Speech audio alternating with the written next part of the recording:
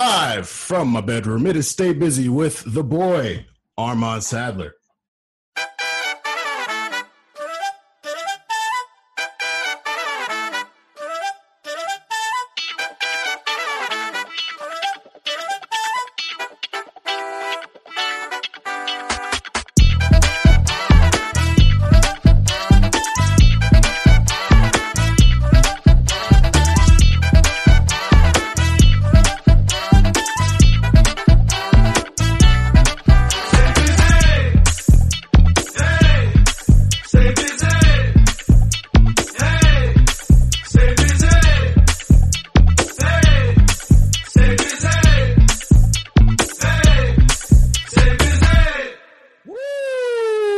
Ladies and gentlemen, don't pod with us, don't be dishonest. Still not understanding his logic. Oh, Jesus. I'm podding and I'm better. Anyways, ladies and gentlemen, welcome to another edition of Stay Busy with Armand Sadler. Oh, my God. I am your host, the trap potter, trap writer, the busy soul, Armand Sadler. I'm here. Hey, bro, we in the mood today. We're in the mood today. I'm here with my guy, one of the most supportive guys in the world, one of the most calm, talented songwriter, Poppy. Timing is everything. Nicholas Early, how you doing, brother? What's up, y'all? How you doing? Glad to be here again. Nick Early. I am executive producer and co-host in the pod. Excited for this episode. Yeah, I'm really happy to be here. Really happy. I'm not in my normal location. I'm on road. Touching road, you know what I'm saying? So we're doing it from remote locations. Yeah, because we always got to bring you Stay Busy, regardless of where we are, what's going on, what type of socks we got on, whether we do the scramble. You know what I'm saying? We still got to bring you the busy banter. So I want to show some love to new listeners, returning listeners, whether you're back in the office or still working from home, using Safari or Google Chrome, prefer Lamar Jackson or Pat Mahomes, or prefer songwriting or vocal tone. Yes, bars, baby. I wrote them all myself. You were so on today. Let's go. I'm excited. We here, baby. I want to give a shout out to our team member, our VP. I don't really know what his label is, but he be doing a lot. He does a little bit of everything. He's hiding on the Zoom right now, but Kieran Hurley, shout out to him for all the love and all the work. If y'all listened last week, then you know that we got a new outro. We got to show some love to Nick and Stats for the new heater. Baby girl, how you feeling? Yeah. How'd y'all come up with that? You know, it's funny. So when we were in the lab, like I told Stats, I said, yo, I'm commissioning a new outro. I said, we need to do something. And he's like, Stats got a bunch of beats for those who know. Stats is a producer. Shout out Stats Harlem. Stats has a bunch of beats. And so he's always got something in the tuck. But I was like, Stats, we did the intro, you know, in a session. We made it, we came up with it together and we did it like that. I said, we got to do the same thing for the outro. Same with the other outro beat. We did it that way. He had the beat ready to go. So he was like, yo, I got this. I'm like, no, man, we got to get in. So it's literally like the day before, like because we delivered it like the week before. Mm-hmm. And I'm like, bro, this is the last week. It's like on a Saturday, but we got to get this done. So we just started making a few beats. And then he played like that, the little, the chord thing, and I was like, whoa, what is this? And then I went in there, I was like, okay, cool.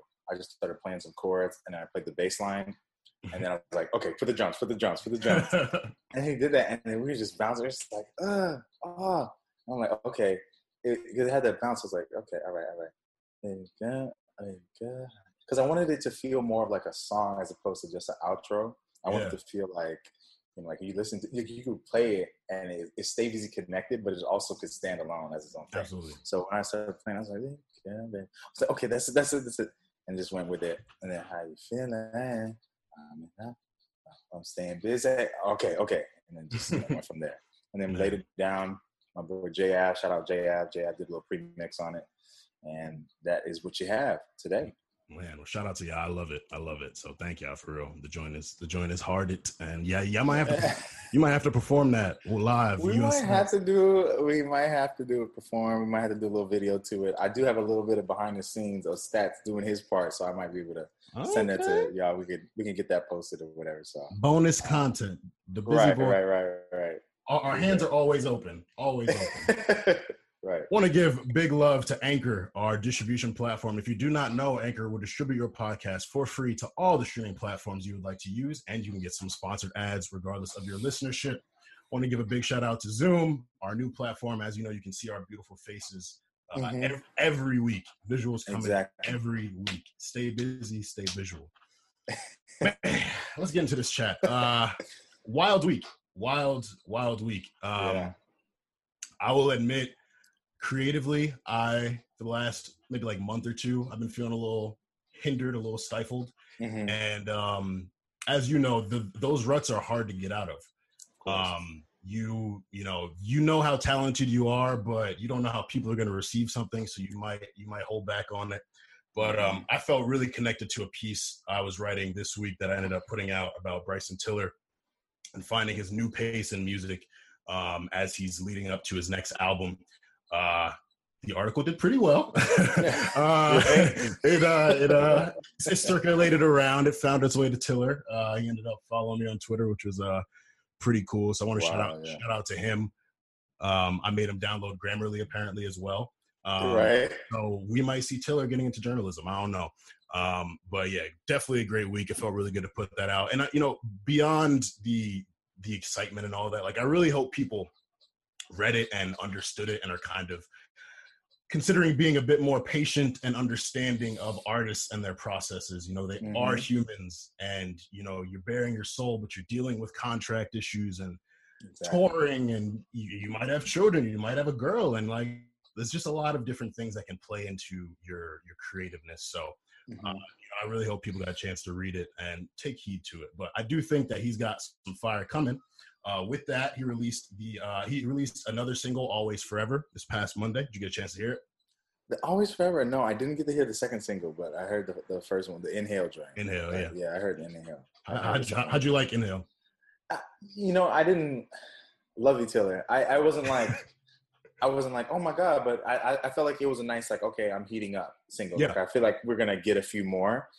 So I wasn't down on it. I wasn't up on it. I was just like, okay, cool. We got it.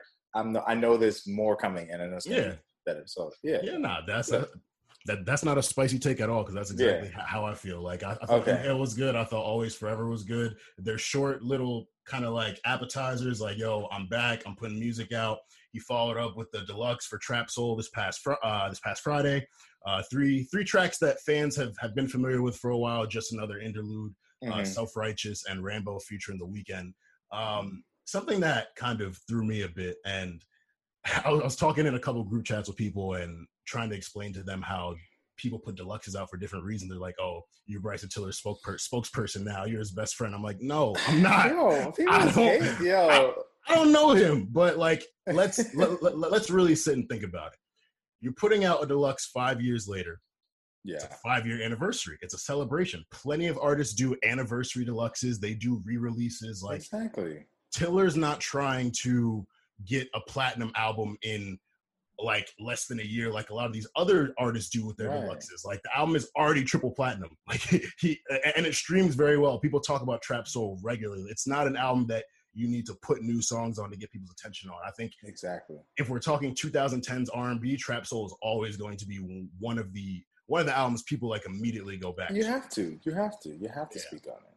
Yeah. So I just want y'all to kind of think like, and just like he only said in his tweet these 3 songs. Like most other artists will put out a full track list with all the features, and like they let you know what's coming to get you excited, so you know what song your favorite artist is on, and then you click it. Tiller only told us those 3 songs coming.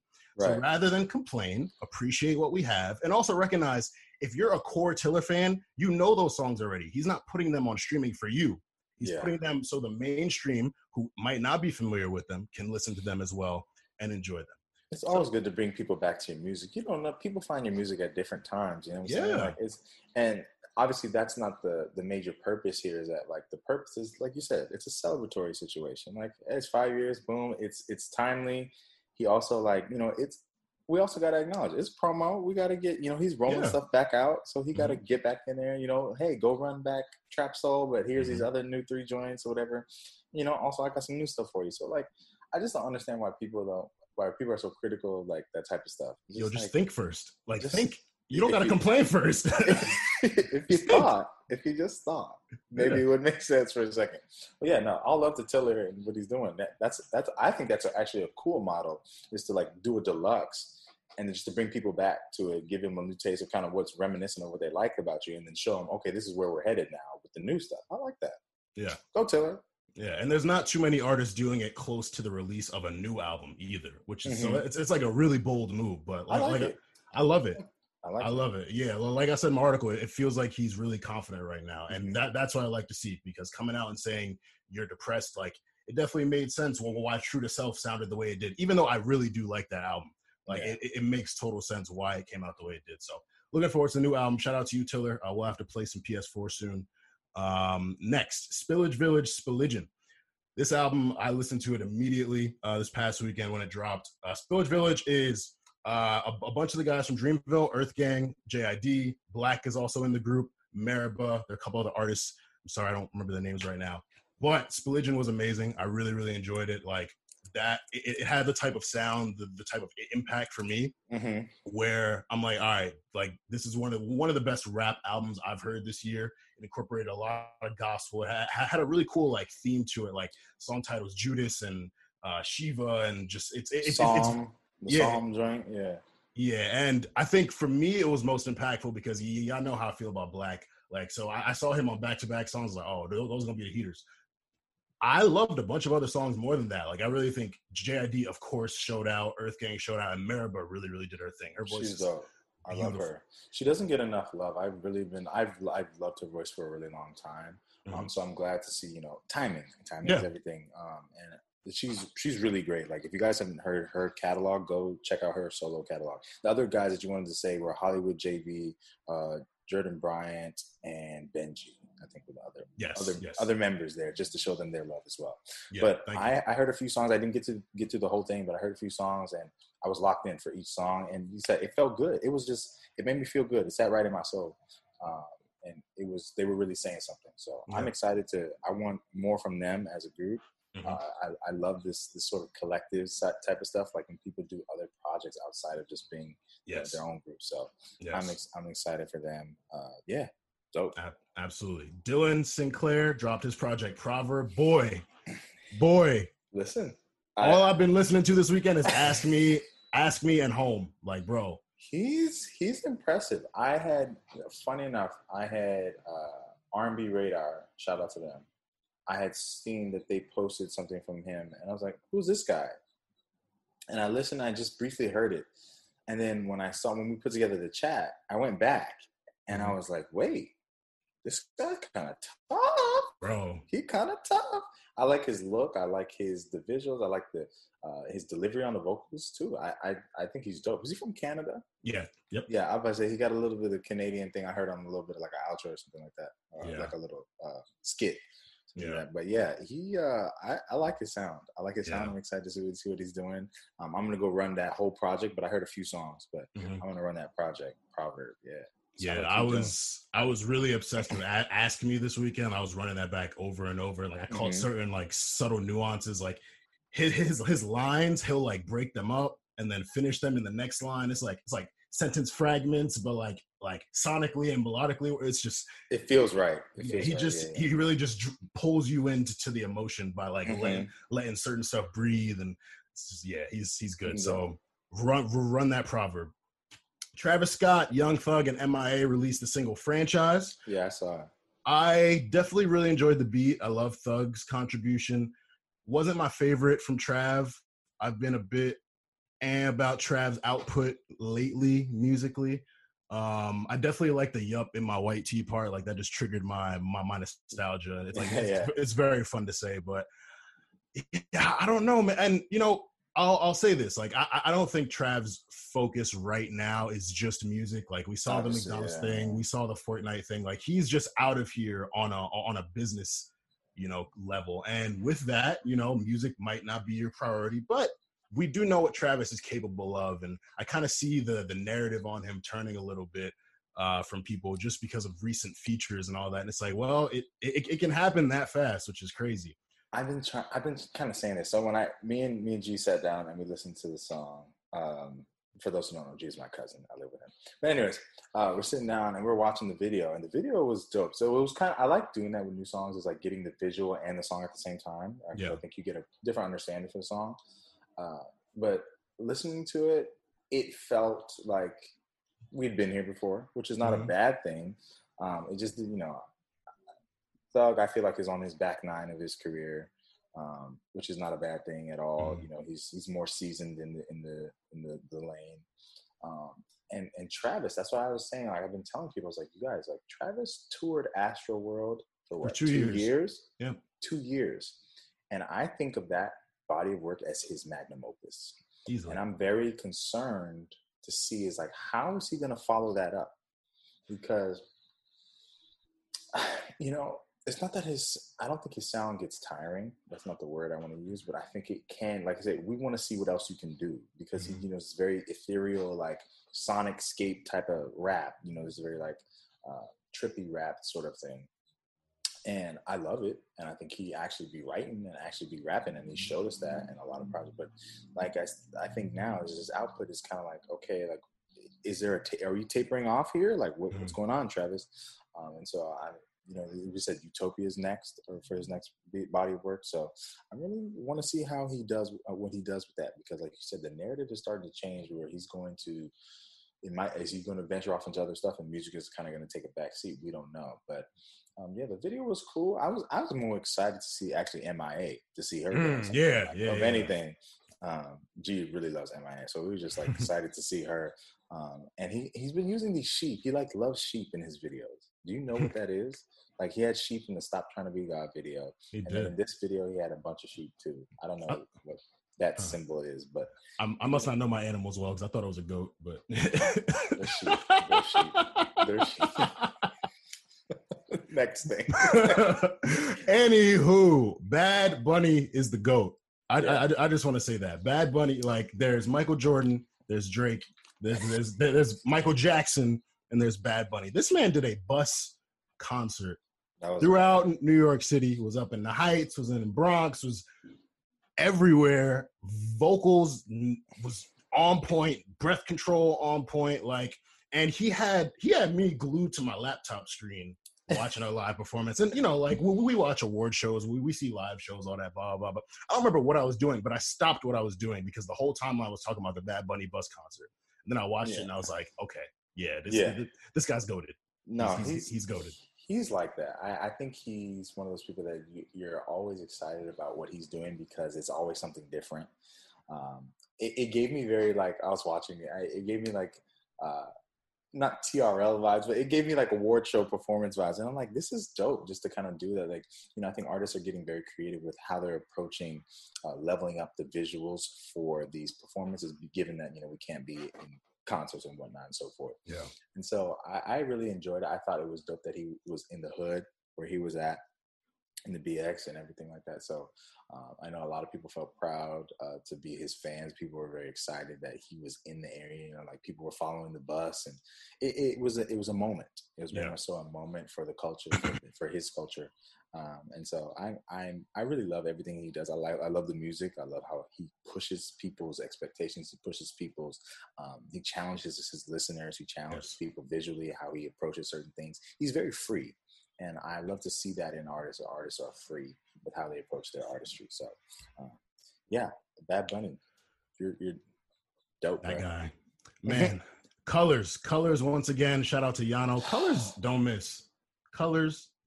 Now, me seeing that it was Alicia Keys and Sir was going to be doing the song that Alicia Keys and Sampha did, 3 Hour Drive. I was like, all right, Sir, like, you nice, but these some big shoes to fill, and they were filled. It's funny. Like, I feel like I didn't even, for a second there, I had forgot that it wasn't even Sir's song. Like, I forgot, because I'm just like, it feels so right. It feels so right. And he's polished in his own way. He's gonna handle, stand on his own too, for sure. And he delivered above and beyond of everything I expected. But it was just, I was locked in, and I just, Colors. I just love everything about Colors. I love how they're a platform for showcasing artists that we don't know about. It's a discovery platform for me, at least. I use Colors for a lot of my discovery, and then when they do bring an artist that we do know, they bring these performances that just are very. I would say they're moments. Like they're things that we remember. And so when I watched that performance, I was just from start to finish just locked in. And I mean, Alicia Keys' new album is crazy. Very good. Very, very good. Someone who's also in the back nine of her career, I love to see that. You love to see them still consistently putting out great content and say, oh, don't forget, I'm nice. I'm like that. And I'm going to have the other people who are kind of doing the thing now, I'm going to get them on. And y'all still going to see how nice I am. So I really enjoyed it. So shout out to her.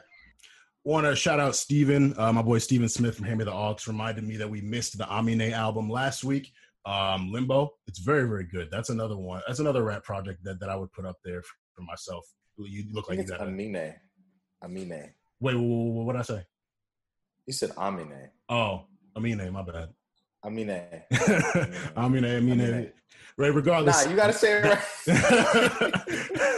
My bad. No, it's all love. It's all love. But that album is really, really good.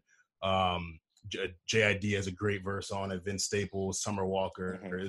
It's good. It's concise. He conveys his vision well. Pays homage to Kobe. Dude is talented. I don't know if you caught his Jimmy Kimmel performance, but he performed in a hot air balloon.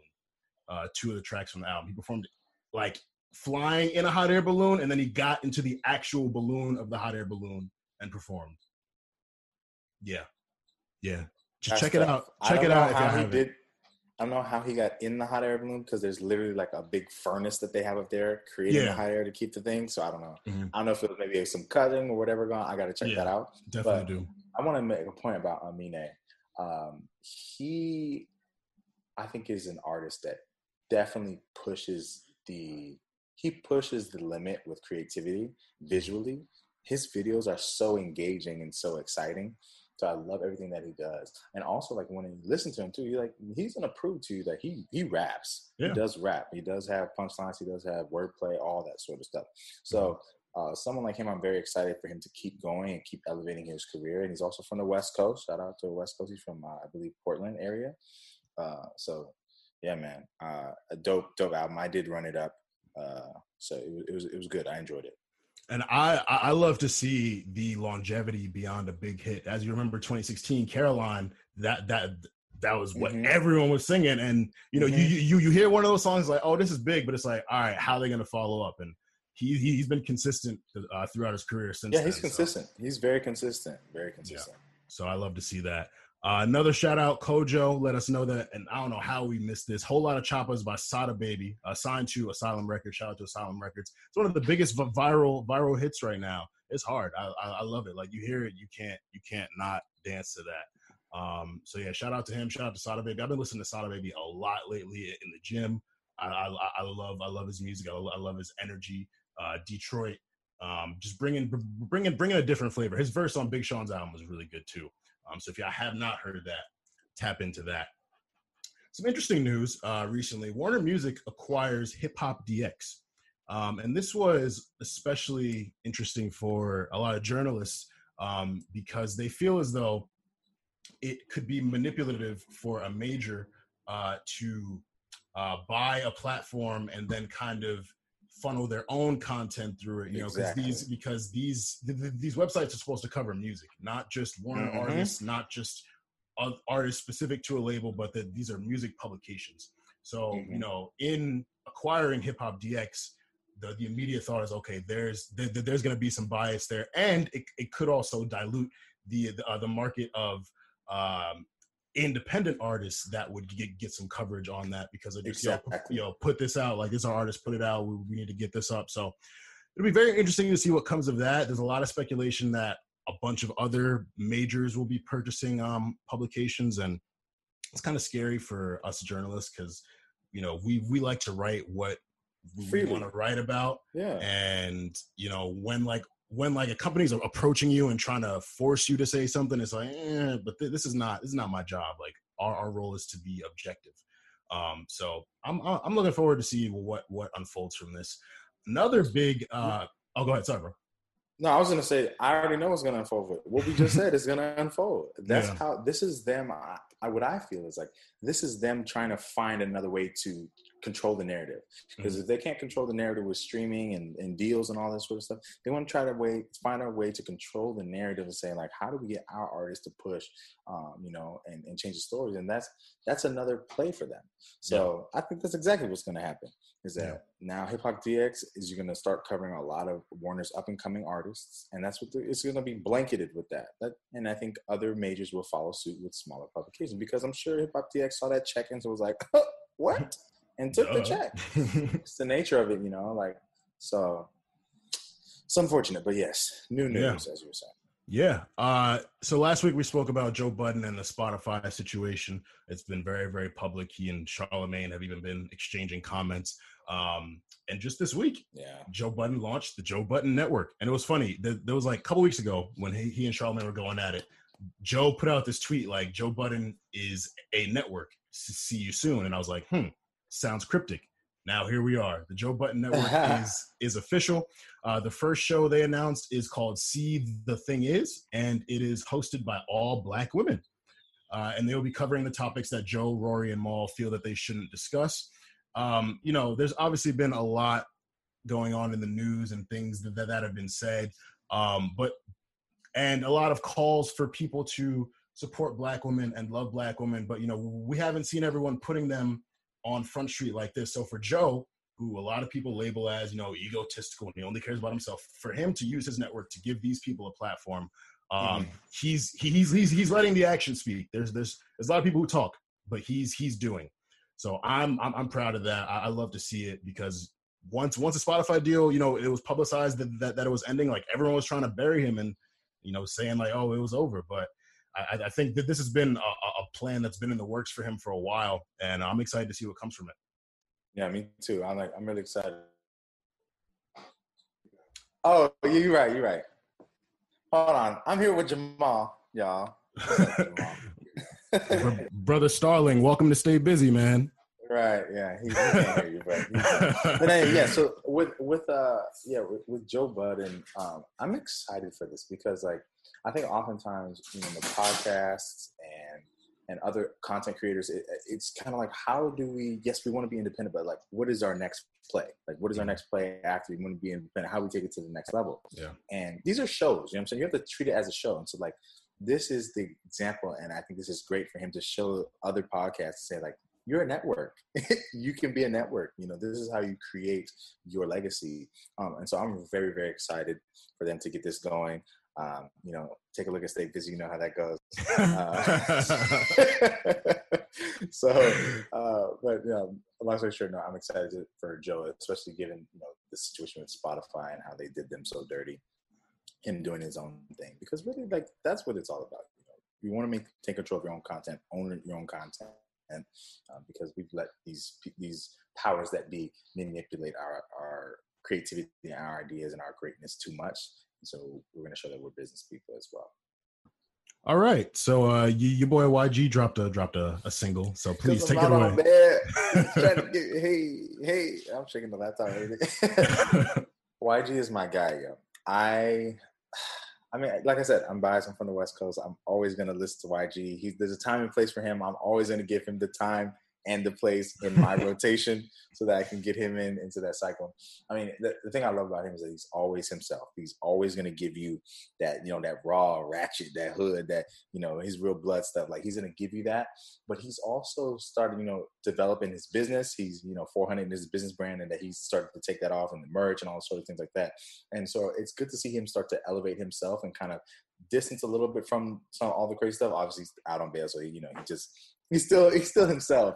But I'm excited for him. And I was saying earlier is that it's interesting to think about, how his sound has kind of remained the same, but also his rap ability has elevated as he's gotten older. He's spent more time with the pen. He's still gonna say them lines that just make you laugh, regardless. But his pen has gotten better. His delivery has gotten better.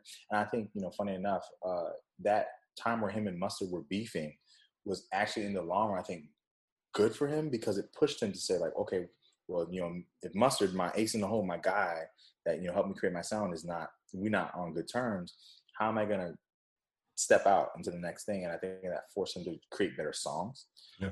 Because, Mustard, you just hard beats. And I think he was just give him the same type of, he was staying in the same pockets. And I think that when they were not together, they did that album, Still Brazy, I believe it was, when he wasn't cool with Mustard. And it really pushed him. And I think that now, coming back to where he's good with Mustard, but now he has sort of an array of people to choose from, his sound is better. And right. And so I'm always excited for YG. I'm happy for him. And, he's still going through, he says it on the song, I'm a bit, still going through the trauma of Nipsey, because they were very close, but always wishing YG the best.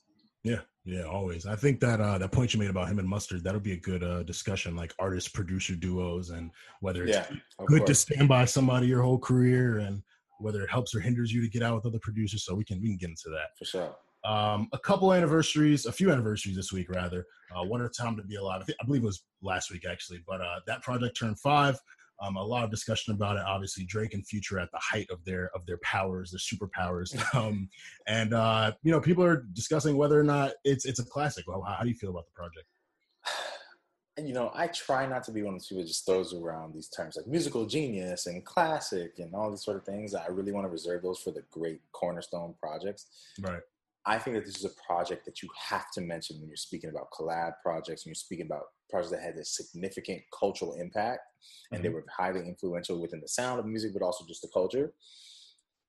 I don't know if I would just say classic, and I don't know if I'm qualified to necessarily speak on that, but I would say it's a project you can't not mention it, but you have to speak on it when you're speaking about great collab projects or just projects around that time. You have to speak on what time would be like.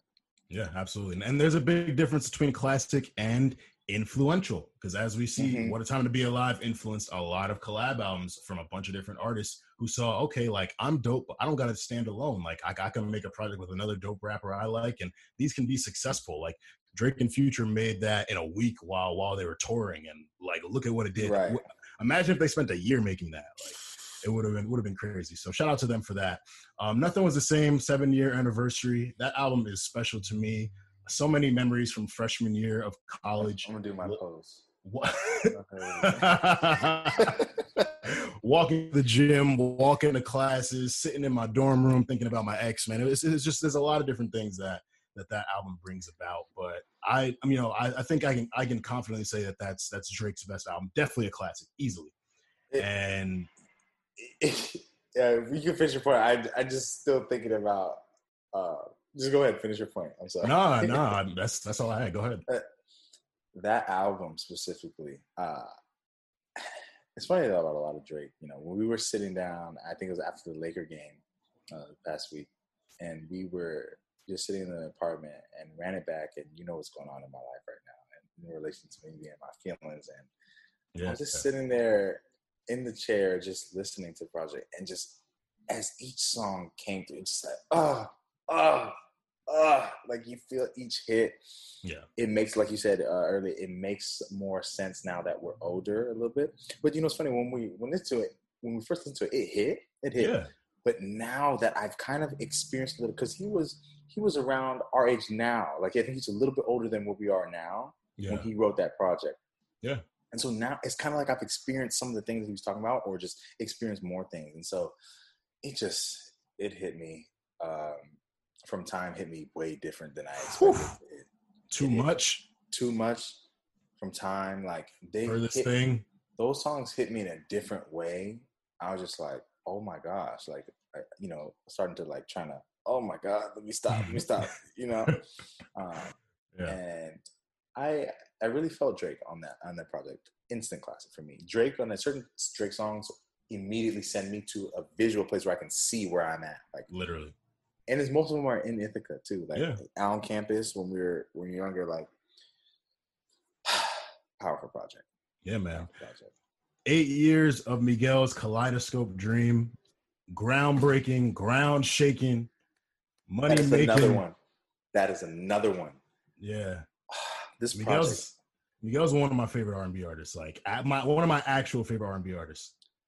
This project is for me one of those just projects. So when I remember being in high school. This came out, what, 2012, 2011, 2012? 2012.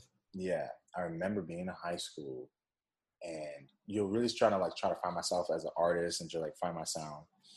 And I remember finding him. My boy Eli, shout out to my boy Eli, showed me Sure Thing years before, and that was like one of Miguel's songs. I was like, yo, this dude is dope. When I heard Kaleidoscope Dream and I listened to it, I ran it back over and over, and I really soaked it. I learned the songs on keys. I was trying to emulate it. Like, it was one of those things that it felt so new for me. And it has a special place in my heart, specifically that album, because of just where it found me, where I was in my life when it found me, as well as just the quality of it now. Because I've run it back since then, and I'm just like, this is a great project. Yeah. So I love Miguel. I love Miguel. Yes. That's another project you can't discuss 2010s R&B without putting that on the list. You have to speak about Kaleidoscope Dream. You have to speak about it. Yeah. I put it right up there with Channel Orange. That I don't know if that's a hot take, but no, that's not. You know what's funny? I wouldn't say that's a hot take. I think around those, within a 2-year span, those albums, you have to say them within the same sentence. To me, yeah. You know what I'm saying? But I don't think that's spicy at all. Word. Okay. Last on the chat, I just found this really funny. T.I.'s next album is called The Libra, but the acronym stands for The Legend Is Back Running Atlanta. On that note.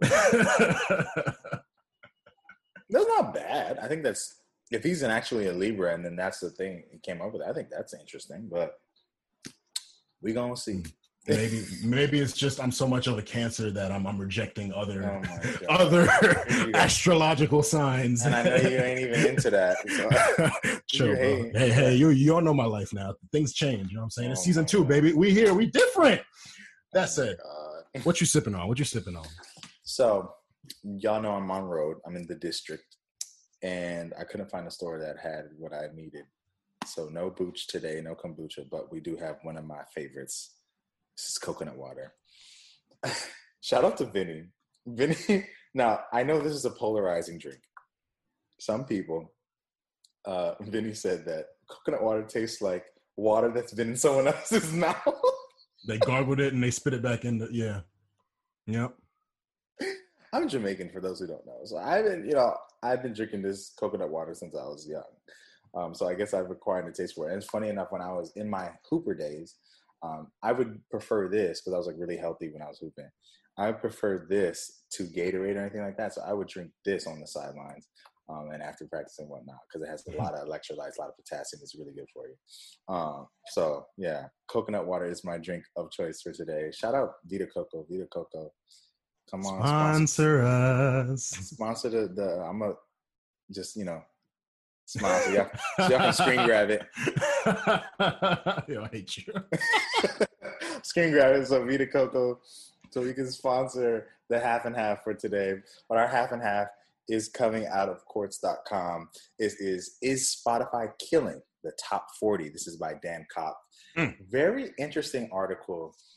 We're talking about numbers, and because like labels, that's all they go off of is numbers, and in relation to how are their top artists doing, and where's the standing within the top 100, top 200, so on and so forth. And so what this article goes on and starts to illuminate the point is that the most popular songs appear to be getting less popular based off of Spotify data. So it says in 2018, the top 40 songs on Spotify in the US on a typical Wednesday would get around a total of 35 million streams. In 2020, the 40 biggest hits rarely hit 30 million streams. So he's suggesting that the way Spotify has set up their structure, because really Spotify is the only one in between Spotify, Apple Music, and YouTube for sure specifically, that provide their streaming data. So this is what the article is only using Spotify.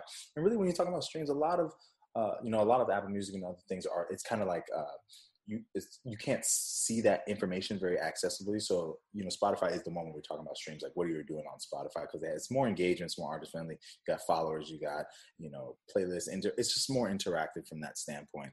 And so he was talking about the data shows in the first 6 months of 2020, the total number of streams for the songs numbers 41 to 200 were almost exact same as in 2018. And it was only that the ones in the top 40 had fallen. So the share of the top 200, the streams of the top 40 songs fell from 44% to 39%. So and they go on to say that Spotify's subscriber numbers in the US have continued to climb over this period. So it's unlikely that the streaming has stopped, which is meaning that the songs beyond 200 are likely to increase in this share. So what's interesting about this is like we're saying, well, what's causing this change? And it's like I said earlier, is that Spotify, the way they have their platform, is that it's based on discovery. New music discovery. So like they have on their homepage now, if you have Spotify, it's like Discover Weekly, your daily mix, they're being highlighted on your homepage every time you go there. And it's the algorithmic playlist is kind of giving you new music so you can find new things. And it said that the number of artists making up the top 10% of the streams rose from 40% from 2019 into 2020.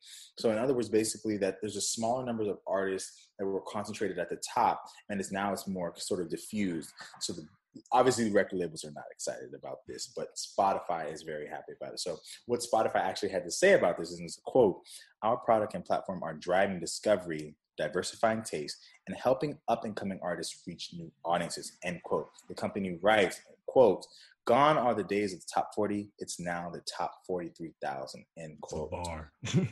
Right. So, what this means for us, this Spotify data offers in hope the case that, technology and algorithms actually can expand our taste, can aid in helping the average listener come across more music. Obviously great for independent artists. Obviously great for people who are trying to make the name for themselves. Oftentimes big artists from big labels, you're going to stream. You're always going to stream. You're going to do well. But it's about for, mid-tier artists who have great songs that maybe just don't have that reach or have the machine pushing them behind them. It's great for them to to start to level the market. So we're starting to democratize the market, and when it comes to the average listener being able to hear a song that they would like. And so this is one side. Spotify, they have their bad parts and they have the good parts, but this is something that I think was really interesting that Dan Kopp highlighted, is that it's sort of now like with the numbers and the way streaming is set up and what these platforms are really established to do in the first place. That's why I always love Spotify, is that I was like, man, I'm finding all these artists that I didn't know about that, because I'm into that. Some people are into that artist discovery and song discovery, and some people aren't. But I think it's great for the people who are, we have that accessibility for that. But then it's also for the people who aren't, who people just press play on a playlist and just let it go. It's great for them to also passively find new music. So I'm really loving this. You have any thoughts on this? Yeah, I mean, I think it speaks also to our conversation episode 20 about what a hit is, because we see these numbers are dropping. So it's like you kind of got to gauge it differently. Something is big for a month or however long, and then it goes away. Whereas in 2018, it might have been big for a bit longer. So it's not just about the numbers.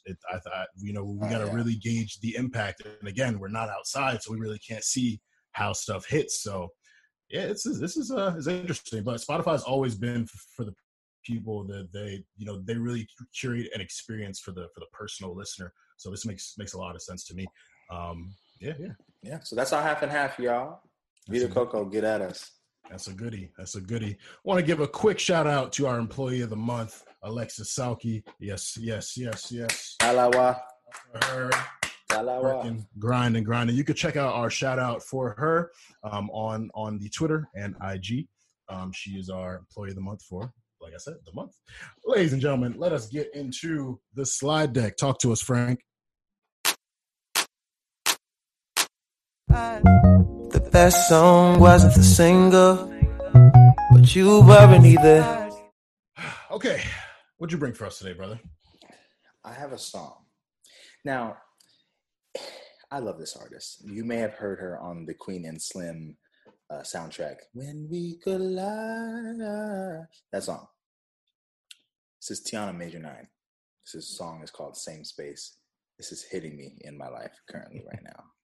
Produced by Waves Don't Die and Progression.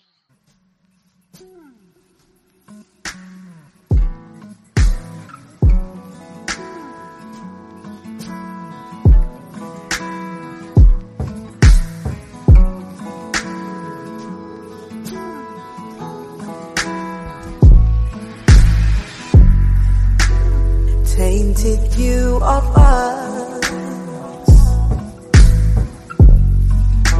I find it hard to see anything that was good in you and me. I hate it when you go. I'm happy when you leave.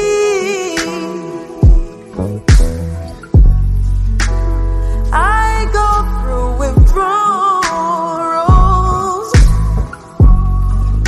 when I draw you close to me. Is this my destiny to set you free? Is this my destiny lying here with me, giving the best of me? Can't you see I got more love to share? Maybe we should stay right here in the same space. Hey yo, that's it here. Stay right here. All right, how'd you find Tiana Major 9, brother? Tiana Major 9, that song is hitting me, yo. So, Collide, I had found that was her after. So, like I said, back to Colors. I went to Colors one day and I was just binging different Color stuff. And I found her and I said, no, I lied. This Vivo, you know, Vivo had the little Discover things. Yeah. I saw an ad for it and I said, who is that? And it was a song, all I do is think about you. That song. And I'm like, who is this? And it said Tiana Major 9. So I looked her up, binged her music, found out she was on Colors, watched her Colors performance, watched also. And I found out, I was like, oh, you're the joint from Collide. I was like, yo, you take Collide. Because I was like, this song is dope. She's from the UK. I think she's Jamaican too. Oh. Right. And I think she's like actually jazz trained. Like she was trained in jazz vocals. When I read her whole bio and everything, I can't remember. But when I started listening to her, I started she got on my radar, and I actually started keeping her on my radar. And then when she released it, I think she just released this project recently. And I ran it up at work. I was doing some stuff, and that song stopped me in my tracks. And I think it's one of the last songs on the project. I think it is not the last song on the project. And like I said, for what's, just things that happened in my life and just things that have happened, it is one of those songs for me. Mm-hmm. And so I really love it. Her voice is one of those voices. If she continues to go, and I think we need to get her a little bit more commercial features maybe, so people can really understand how great her voice is and her choice in melody and her delivery. I really see there's no limit for her personally because she has the ability to sing great. You know what I'm saying? She could be in the categories of the Jasmine Sullivans, of the Jill Scotts. To me, she could be in that category with time. So I'm very excited for Tiana Major 9. Boy, you need to be our publicist. That promo was fire. Right? Kieran, put a Tiana right here. Let me get out of here. My slide for the week. This comes from a very special artist to us, Radamiz. It is called Goya, featuring Coda the Friend, produced by Brass Tracks. Yeah. Brass Tracks was popping. Chase happiness, not $1. If you happen to get rich along the way, congratulations. Free everyone that's still locked up in their minds and they passing other people's expectations. Rhyme luxurious, furious, ostentatious. Stepped into the club radiant with no bracelets. It's 2020, how you still a racist? We identical. I seen Rent kill more rap dreams than the radio. Weave the bright Charlotte moments close like a seamstress. Disregard the other 23 like you ain't seen stress. Looked at my reflection, see no neglect, see no defect. Looked into my future, I see genius. genius, I see Jesus. I am inside outfitted, catch again. Ya jiggy plus the jig is up. MCI and see a classic. I don't know video, they compare me to goats, and I still ain't did enough. If I'm not the best rapper, I'm the best. I'm not giving up. My friend turned about 100,000 down on some cool shit. Gentrifiers visiting my street like a school trip. Say you want the album when it comes, I hope you prove it. Jail time, turn my blood, homie, to Confucius. You can't be the man, you don't spend time with your fam. Fortune teller, so the world within my hands. Back when all I had was some Koya out the can. Back when I had more procrastination than the plan. Damn, I ain't need any more friends. I've been out rubbing my hands. Real shit, never pretend. Oh, damn, life short, gotta get paid. East Coast, I'm a whole thing. All right, that was Goya. Wow. Bars. Yo, Radimus, it's funny. Radimus, you're tough, bro. Like, if you listen to this, Radimus is super dope. I believe he's out of Brooklyn, artist out of Brooklyn. But he has some really dope visuals. He's just like a creative dude. And I love how honest his bars are at. So, yeah, Radimus, dope, man. Very, very dope. Talented dude. I got hip to him maybe like a few months ago. I saw a couple publications that I read writing about him, and you see someone's name and you kind of pay attention to it. Mm-hmm. And then my boy Brandon Verastro interviewed him for What You Expect. Shout out to Brandon. It was a really good interview, and his recent project Synonyms of Strength came out. And yeah, the dude is dope. Like, say you on my album when it comes out, you better prove it. Like, y'all better prove it because this man got bars. So he does.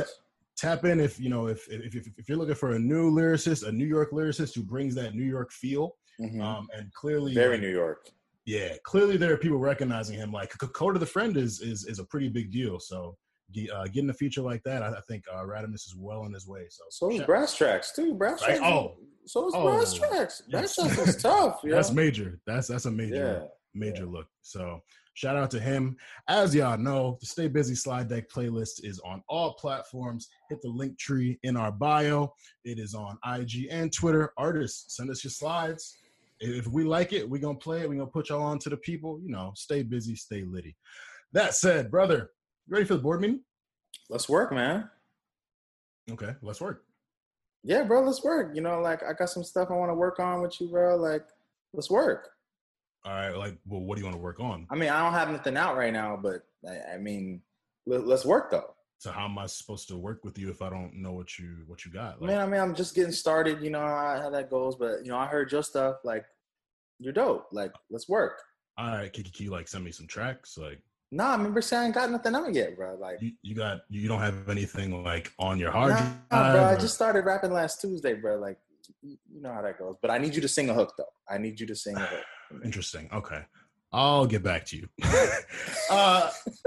Ladies and gentlemen, if that conversation sounds familiar to you, you're either an artist or a journalist, or you might have any role really. But today we're talking about collaboration, the proper ways of going about collaboration, how we choose to go about collaboration, some of the most annoying experiences we might have had in collaborations. And yeah, I think this is going to be dope. So, of course, you as an artist, I'm always intrigued at the process because so many of you guys are different, and now you can email a verse to someone and put it on a track, and it might go viral and be a hit. So, for you personally, how do you go about choosing to who to collaborate with? First off, I want to frame this conversation. I in no way think that I'm the guy. I am still coming up myself. I am still growing into that.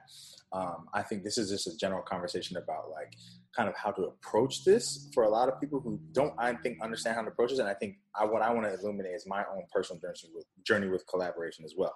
So like you said, what is my approach to collaboration? I'm sorry, I missed your question. First was like, how do you choose who to collaborate with? And I guess it can be two-part. Like, is there a process involved with it? Like a weeding someone out or I think the major thing with collaboration is funny is that like when I first came to New York City, I didn't have any connections to people to like do any sort of collaborating.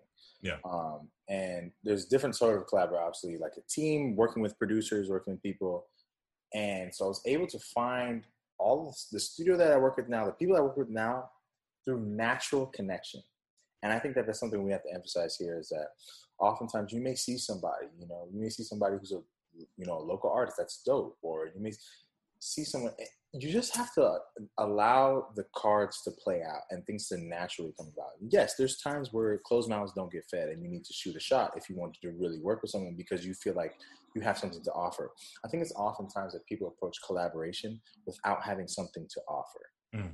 And they'll understand the value. So it's like, if you're a producer and you want to collaborate with artists, send them some beats so they can hear you. You know what I'm saying? Don't be just like a DM, let's work. First off, hello, my name is XYZ producer. Yeah. I saw your XYZ song. I like this. I think our styles are similar. Here is my stuff. Check it out. And it's not the end of the world if this person doesn't work or works not. But I found that in my life now, the people that I'm collaborating with have been natural connections. Stuff where I would say, hey, let's collaborate. It's just been like, we're just collaborating. Like me and Stats. I didn't ever approach Stats to be like, hey, let's work on beats. It was one day we're in the studio together. I think I was ending a session and he was coming in to do some stuff. And I had played something and me, him, and Prime, shout out Prime, we just started working on something. Over 100 and something beats later, here we are. Yeah. And there was never that like, we need to work together type thing. It was, we had a natural chemistry outside of the work. And then it just happened that the work made sense. So let it flow is my thing. Yeah. So when you identify an artist that you want to work with in particular, like a feature, do you send the idea first, or did you just kind of say, hey, I think we'd be good on something, let's like link in the studio one day and like kind of see what happens? So I'm gonna be 100% honest. I'm in a space now where I'm kind of like not like forcing collabs, and I'm not like really reaching out, but there was a point where I was like, oh, I want to work with people. I need to, put my audience or like expand my work, network so far as that goes. And the way I would do it is I always come like very humble, what I'm saying? Like, hey man, I like this, then the third, I think it would be dope if we do X, Y, and Z together. And I would naturally, of course, send myself. You got to provide value. You got to say something to show for it, and sometimes it would work, sometimes it wouldn't. But I think as a singer, I think I naturally get hit up a lot more from rappers, because singer to singer, it's like you have to really vibe with the singer. And I have done that before, like, the song, one of my unreleased tracks with Brianna Knight, shout out Brianna Knight. And that was just, we had seen each other perform before and like performed the same concerts and stuff like that, same gigs. And I was like, wait, you're dope. And then I saw her again. I'm like, wait, you're dope. And she's like, you're dope. And like, that's how it naturally came, but we weren't looking for it. And so, yeah, I think it's just however the ideas work. Like, yeah, I'm always down to send an idea first. I'm not like, you send me what you got. Like, no, like it's all letting it flow. And so I've sent ideas before. I've gotten ideas and we've worked from there. So I've been collaborating more often now as a producer, as opposed to like being an artist. I'll, like I said, rappers hit me up to sing hooks a lot. And so I guess that will get into your further questions later on. But yeah, I think rappers hit me up more to do hooks and things like that. Have you ever had a situation where there was an artist that you recognized their talent, you really wanted to work with them, but the idea they sent you wasn't the best? And if that's the case, did you offer feedback to make it better, or were you just like, let's try to wait for the next one? I think this is like I think for some people, this is like how your comfortability level, but I think you should always be earnest when it comes to the ideas, being honest, straight up and upfront, because at the end of the day, your name is going to be on it too. And so if you don't like it, it is. And we know that's not how it works in the industry all the time. There's a lot of people who do collaborations and things just because it's timely, or like they're both kind of coming up right now and they should do something, and those sort of things that happen like that. So where I'm at in my career, where I'm starting out, I want things to be as earnest as possible. And so I have had a few people like, that I really want to work with dope, and then we finally decided, hey, let's start working. And the ideas that were presented, I wasn't necessarily feeling, or maybe they weren't feeling them. And I think those are the moments where you kind of like establish a good rapport by being honest. And I've done, and that's actually worked for me. Like I've said, I don't really feel these ideas, or I'll give so many like critiques or like things that I would want to change that it's kind of like, well, we should just do our own idea. And I think that kind of goes into the point of like, I like being in person to do things. Obviously with COVID and whatnot, I've had to co-write songs like on FaceTime and whatnot, and those work out just as fine if you have a good vibe person. But even in those sessions, I've been like, you know, with another writer, and we're playing beats and ideas, and I'm like, you know, not that one. And then we ended up just creating something right then and there. But I think you have to be honest. You got it. Why are you lying? You know what I'm saying? There's no reason to lie. And if, you know, you say the truth and then they're like, well, then, you know, I don't see how this is going to work. Then that person's not for you, man. You can't force this stuff. So I try to be very upfront and honest about how I feel about work and art. You know what I'm saying? I guess this would probably answer my next question. Have you ever had a collaboration on your own tracks that you thought may fit, and then it didn't work out and you had to take somebody off? No, I've been taken off before, but I'm trying to think if I've taken somebody off. No, I don't think I've taken off anyone. I try to not do that because it's kind of like a sticky situation, honestly. But I think at the end of the day, if it's not working, you do have to tell somebody that, hey, this is not working, and this is why too. Like, say the why. Don't just say nah. But I've been taking off stuff, and then like heard the final verse, like, oh, okay. And it's just I don't take it offensively. I just you know, no harm, no foul. It didn't work for the song. It is what it is. But yeah, if it was my case where like I got back some vocals or I got back a verse and it just wasn't it, I would just tell them this isn't it. I would give them a chance to like redo it, and then they say, well, you know, I'm not into that. And then, hey, I don't know how we're going to move forward with the song, but I don't really like this. You know what I'm saying? I don't see this. It's not what I envision. You just got to be upfront. I think that's the theme for sure. So we often hear artists talk about how much they charge for features. How do you balance understanding your talent level while also getting what you feel you deserve, and or, you know, not breaking the bank for someone else who might also be like an independent artist with not crazy financial backing, or, you know? I think generally it's kind of about like, how do they come to you? Are you just a random in the DMs talking about, yo, hey, can you do this and that and the third? Then you might get the actual rate, you know what I'm saying? And if you're dope, then I might say, wait, let me just work with this person. You know what I'm saying?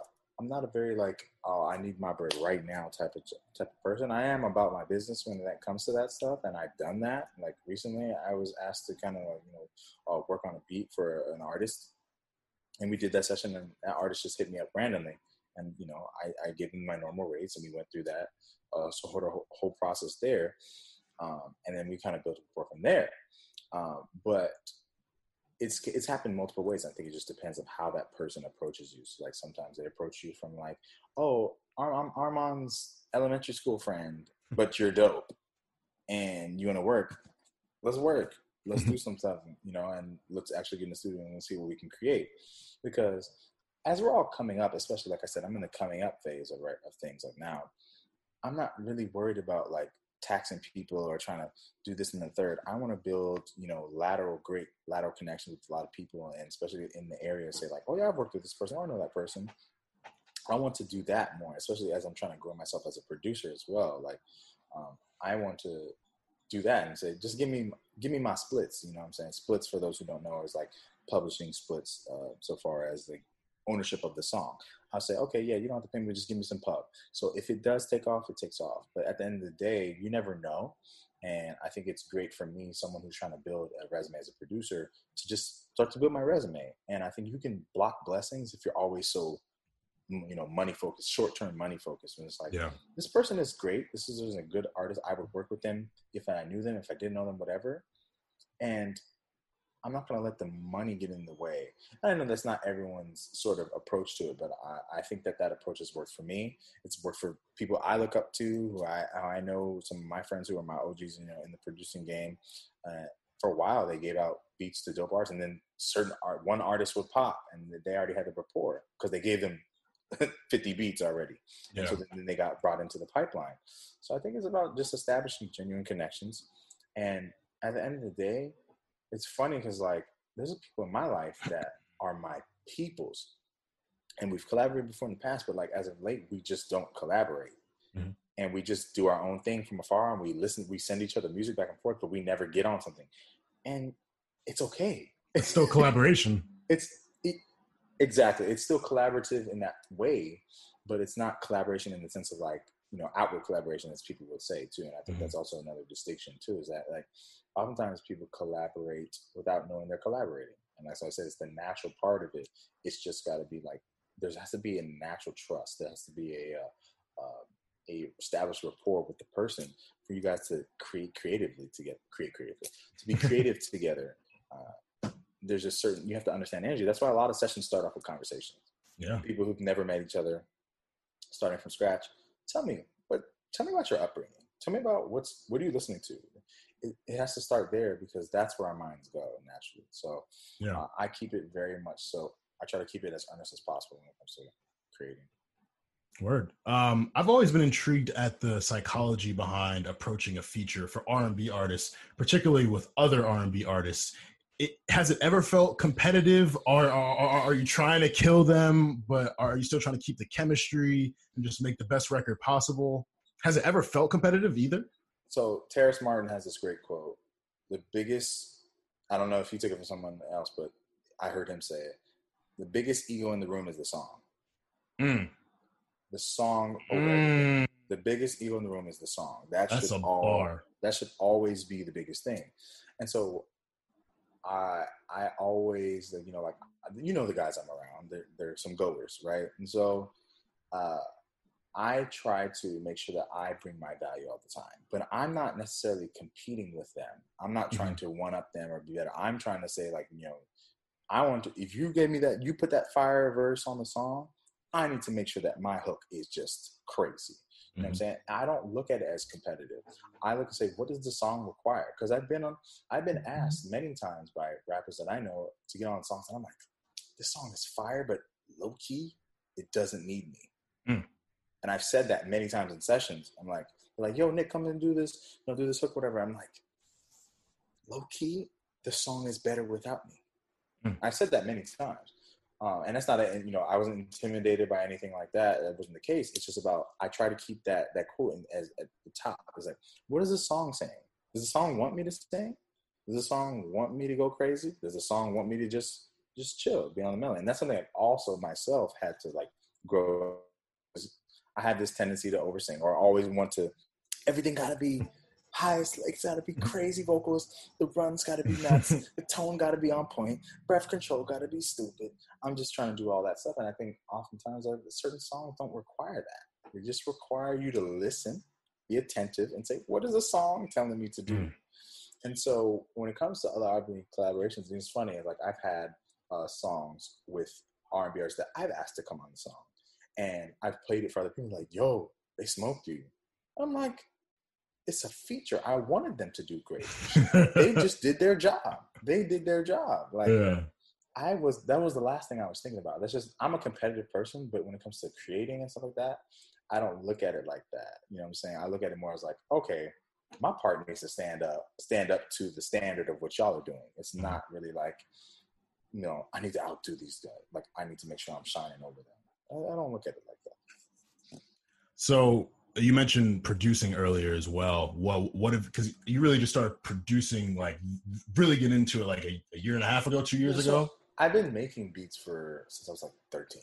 Right. Like I've been making beats since I was like 13, and I always like, my production skills weren't up to par yet because I didn't understand a lot of the technology part of it.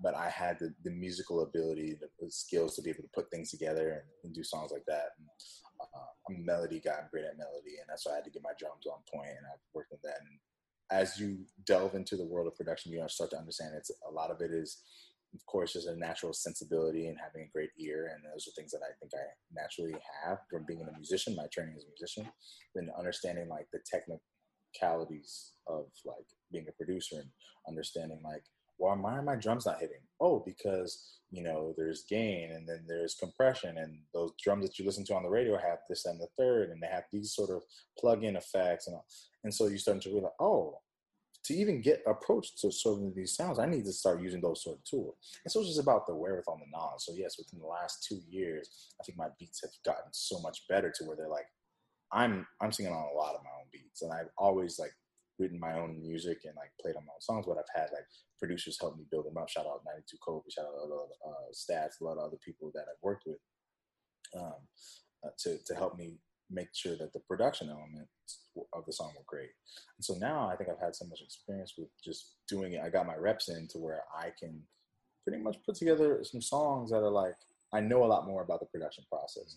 And so that has helped me. And I'm really, like I said, in 2021, I really want, there's a lot of stuff that like I produced for people that is not released yet, that I made the beat or I co-produced the beat or I wrote on it and things like that. I want to push that out to people so they can start, I can start to build my rapport that way. Yeah. As a producer as well, because that's something, a skill that I love. I love going to the studio and helping people make their vision come to life. So, yeah, that's what I'm working on too. My final question for you: do you have a favorite collaboration of all time that you've done? That I've done? No, because I don't think I've done enough yet.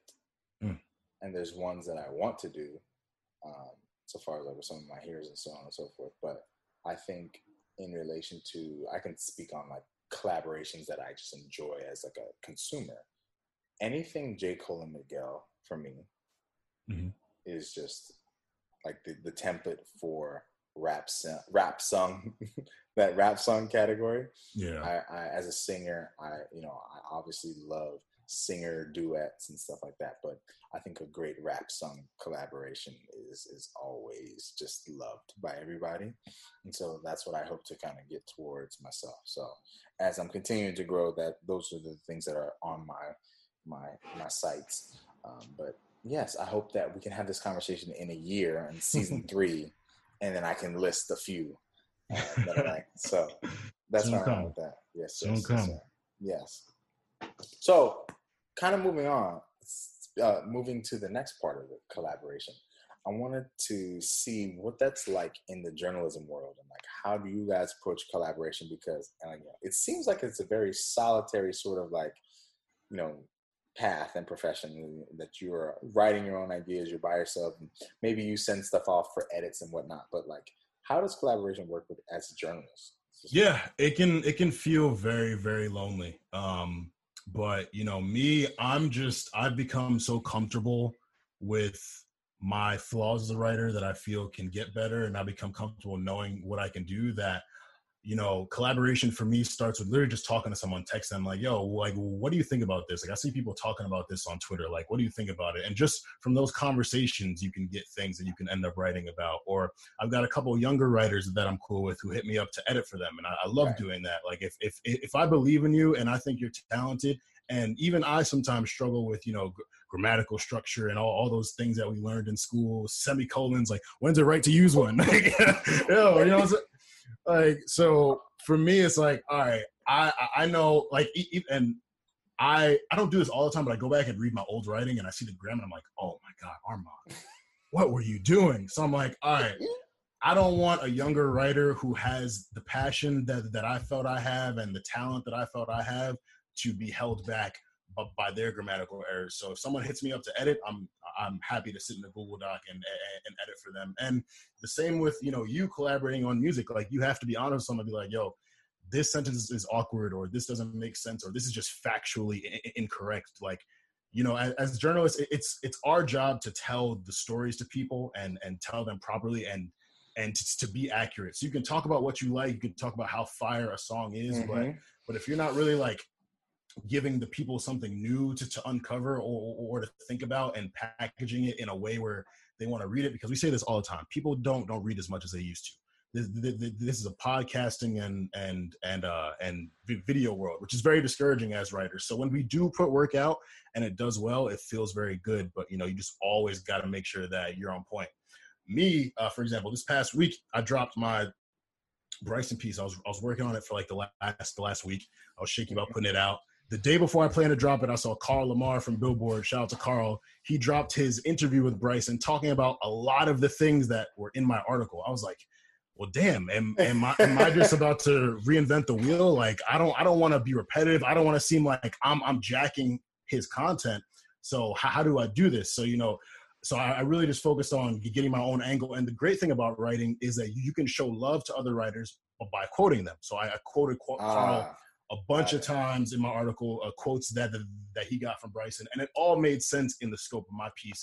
And then I included quotes from Regina, Ahmad, Mike George, T, Imani, Arden, like a bunch of people. And I think that's what's really cool too, is that, you know, I've tried to do collab articles before and they've worked, but I really just like to write by myself. Like and it's nothing against any other writers I know, because I'm cool with so many talented writers, but the way that I write, my process and how I'm inspired, I really have to do it by myself. But with this particular Bryson article, because it was so dependent on, you know, fan perception and of true to self, I was like, all right, well, let me get some quotes from people that can really like make this more tangible for people who are reading this and may not be hip to how people feel about Bryson, or may not be aware of Bryson at all. And I think with those quotes I use, now people can understand how people felt about Trap Soul, True to Self, and kind of what they're looking towards now. So yeah, I mean, collaboration isn't like, it's not black and white in journalism. Even retweeting someone's article and quoting it, like that's collaboration to me, because that shows that, well, hopefully you read the article before you retweeted it and quoted it, but you read it, you like the writing, and then you want to push this out to your following and give it more visibility, and that, you know, all those things play a part. So you know, me personally, I always try to show love, retweeting, quoting, liking, and I'm also not afraid, like, if I see a typo or if I see like a statement that's wrong, like I've sent emails to publication before, like, yo, you had this year wrong. And you know, they like said thank you, but they seemed a little salty about me trying to correct them. I don't know. I'm just like, yo, at the end of the day, like you're a very respected publication. I don't want you putting out wrong facts, because people read your stuff and take it as what it is. Yeah. So I wanted to hear what you had to say. Like, I think it's just interesting talking about like how collaboration can happen almost like in an inadvertent way too, you know, just by sharing something. And I think that journalists at the end of the day are conversation starters or catalysts in that way. And so like, you know, and you talk about, you sort of got to the point of inadvertent collaboration with, hey, I like this article. I don't know this person, but hey, let me add my little few quote tweets and then let me send it off to the retweets and then see if that starts a conversation. And I think that is helping and collaborating, pushing the message forward. So how does typically, in theory, how do collaborative articles work? Like, how does that even work, you guys?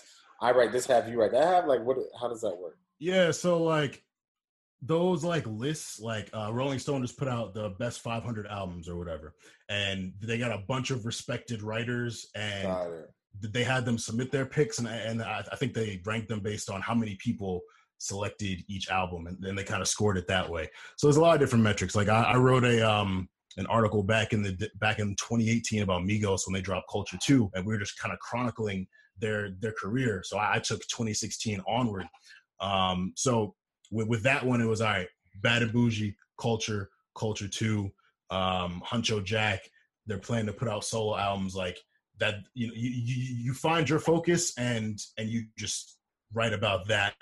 I haven't really done too many collab articles because, again, I've always just kind of liked writing by myself. And in a way, it's also like how you mentioned, you know, the biggest ego in the room has to be the song. Like with the article, the biggest ego should be the article. Like I've approached some articles in the past, admittedly, because I'm a very competitive person. Like I always want my stuff to be the best, and you know, like I'm willing to help. I'm willing to give out edits, but I really just only thought about myself. And then with that Culture 2 article in particular, all the Hammy Dogs guys did their parts, and I was like, well, you know, we're kind of rising up a little bit. We just got an interview with Anthony Fantano, so like, you know, rather than just focusing on myself and making sure my piece is the best, we should put out a really good piece overall. So I'm gonna talk to all of them and give them different feedback and tips, and we can make a great piece all together. I think a lot of us, we see the role, we see all that comes with it. We see you can gain access to different rappers and be friends with rappers and get Twitter follows and stuff. So a lot of people are very selfish in their pursuit and competitive, and they might not retweet. They might not like. They might be on an article with you and not say, "Oh, there's a typo there," because they want to look the best. And I respect that. Do your thing. But you know, for me at least, I don't really have too much ego with this anymore. Like I know my talent level. I know what I can do. Someone else doing well doesn't take any opportunities from me. Yeah. So if you want feedback, I got you. If you want edits, I got you. If you want like old work that I've done to see how far I've come, I got you. Like, you know, especially in this field and with everything that's happening and a lot of publications coming out and being trashed, like we all really, really have to support each other. Like I have such a great network of writers, Taylor Crumpton, Regina Cho, Jade, yes. Jordan Rose, Jonas Baker, Ahmad Davis, Trey Alston, Gary Sanchez, Craig Jenkins, Yo from DJ Booth. Like there's so many writers who I look up to and who are cool and who have shown love at a certain point. And like a lot of these people are out of here. Like, just like all the names. They could be the most egotistical, nah, man, forget you type person. And, you know, funny enough, I do have one story about one writer. I'm not going to name him, but he's someone who I looked up to for a while. And I was working on a very big pitch. And I was like, yo, like, you know, I reached out to him real humbly. Like, yo, I look up to what you're doing. You're really killing it. Would you be willing to just look this over for me and like give me some edits? Got left on scene. I was like, okay. Months later, the Brent Faiyaz piece comes out. Goes crazy. Brent Faiyaz quote tweets me and retweets me. And then this guy's in my mentions like, oh, shout out my guy, like doing all this. I'm like, oh, so you weren't willing to help me with my writing, but you want to show people that I'm your guy because Brent Faiyaz retweeted me. Okay. So, you know, I think one thing we journalists have to recognize is like a lot of people might show and say outwardly, yo, you're lit, I support you, blah, blah, blah. But behind the scenes, things might not always be that way. So it's, you know, I just try to stay true and support who I want to support. And the people you don't want to, you don't have to. All right. Cool. Well, I mean, that's crazy that he did that, but that's not surprising. Like, you know, because that happens all the time, I think, with other people. So last question, what is your definition of great collaboration? I mean, it's like you said, it's just got to be a natural connection. I think, you know, Regina and I have never written an article together. I'm trying to think. I don't think so. But I think it would just come together seamlessly just because we know how each other thinks. We know each other's strengths. We genuinely read and appreciate each other's writing. It's all about knowing the person, knowing what they can do, and then filling in the gaps in your own way. Like football, you can have a great quarterback, but if you don't have a good offensive line, your quarterback doesn't have enough time to throw the ball. Can't get the ball out. So everyone has to kind of do their job. So if me and Regina were doing the same thing, writing an article, like that might not necessarily make it as good as it can be. But if she brings her Regina flavor and I bring my Armand flavor, that kind of takes it in a different direction. So it's all about that natural connection. It's all about also like giving equal effort, you know, not just putting your name on something and putting something out there and being hype about the recognition it gets. Because like at the end of the day, we know who's really putting the work in. Like writing, there's a lot of people out here trying to fake the writing thing. Like they're bloggers, clout chasing bloggers, and they don't really appreciate the craft of it. And like, you know, I can tell, and those are the type of people that I don't want to work with. So it really starts with reading. Like Taylor Crumpton talked about it on the episode she came on. Like a lot of the writing process is reading, talking, seeing other people's opinions, thinking about how you perceive something, and then kind of making it into your own piece or topic. So I mean, I think you can't really write a good article with someone that's cohesive and has chemistry if you're not fully familiar with their writing style and how they think, and you don't have a shared vision for what the piece is going to be. Exactly. Yeah. Well, I think that was a good conversation. I really want to have this conversation again with some other artists and some other journalists, just to kind of just see, and maybe we should ask them this question kind of as we go for coming up in the future. But I think it's always a great topic to speak about collaboration, because this is a creative art and space is done best, I think, with others oftentimes, and so, or at least appreciated and shared by others. And so I'm excited to keep this as like an ongoing board meeting, ongoing conversation. So that was a board meeting for today, y'all. Let's work. Let's work, right? I got a verified check. Let's work, bro. Come on. Absolutely. Come mess with me. I'm nice. DM me. No. Yo, hold up. Yo, can I stop commenting on people's IG saying DM me? Like, just DM them. Just send a message yourself. But those them bots and all that automated stuff. So, but anyways, get us to the bulletin board, my brother. Bulletin board ain't really much going on, but if y'all got any online events, actually shout out to Tier. I don't know how to pronounce it. It's a fashion brand. Yes, fashion brand in New York. They just collaborated with Carmelo. Kojo works with them. And they had a party yesterday, like a launch party for their new line, and it looked crazy. Show, lady. So shout out to them. They're putting out good clothes. But yeah, if y'all got any events, panels, online concerts, live streams, you just want to Zoom and have fun and talk, have a happy hour, I don't know, whatever. Send it to us, and we gonna please let us know. Please, we're gonna advertise for you. Well, ladies and gentlemen, stay safe, stay humble, stay busy, wash your hands, sanitize, might as well moisturize too, and enjoy the new outro. Baby girl, how you feeling?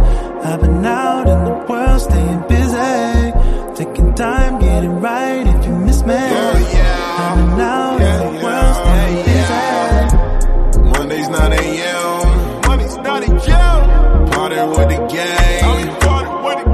Every week, tell a friend. Busy over everything. Busy boys, article now. Ain't you heard? Got the vibes. They put you on. Got the slides. I'm the size. When in doubt, no, we hold it down. Baby girl, how you feeling?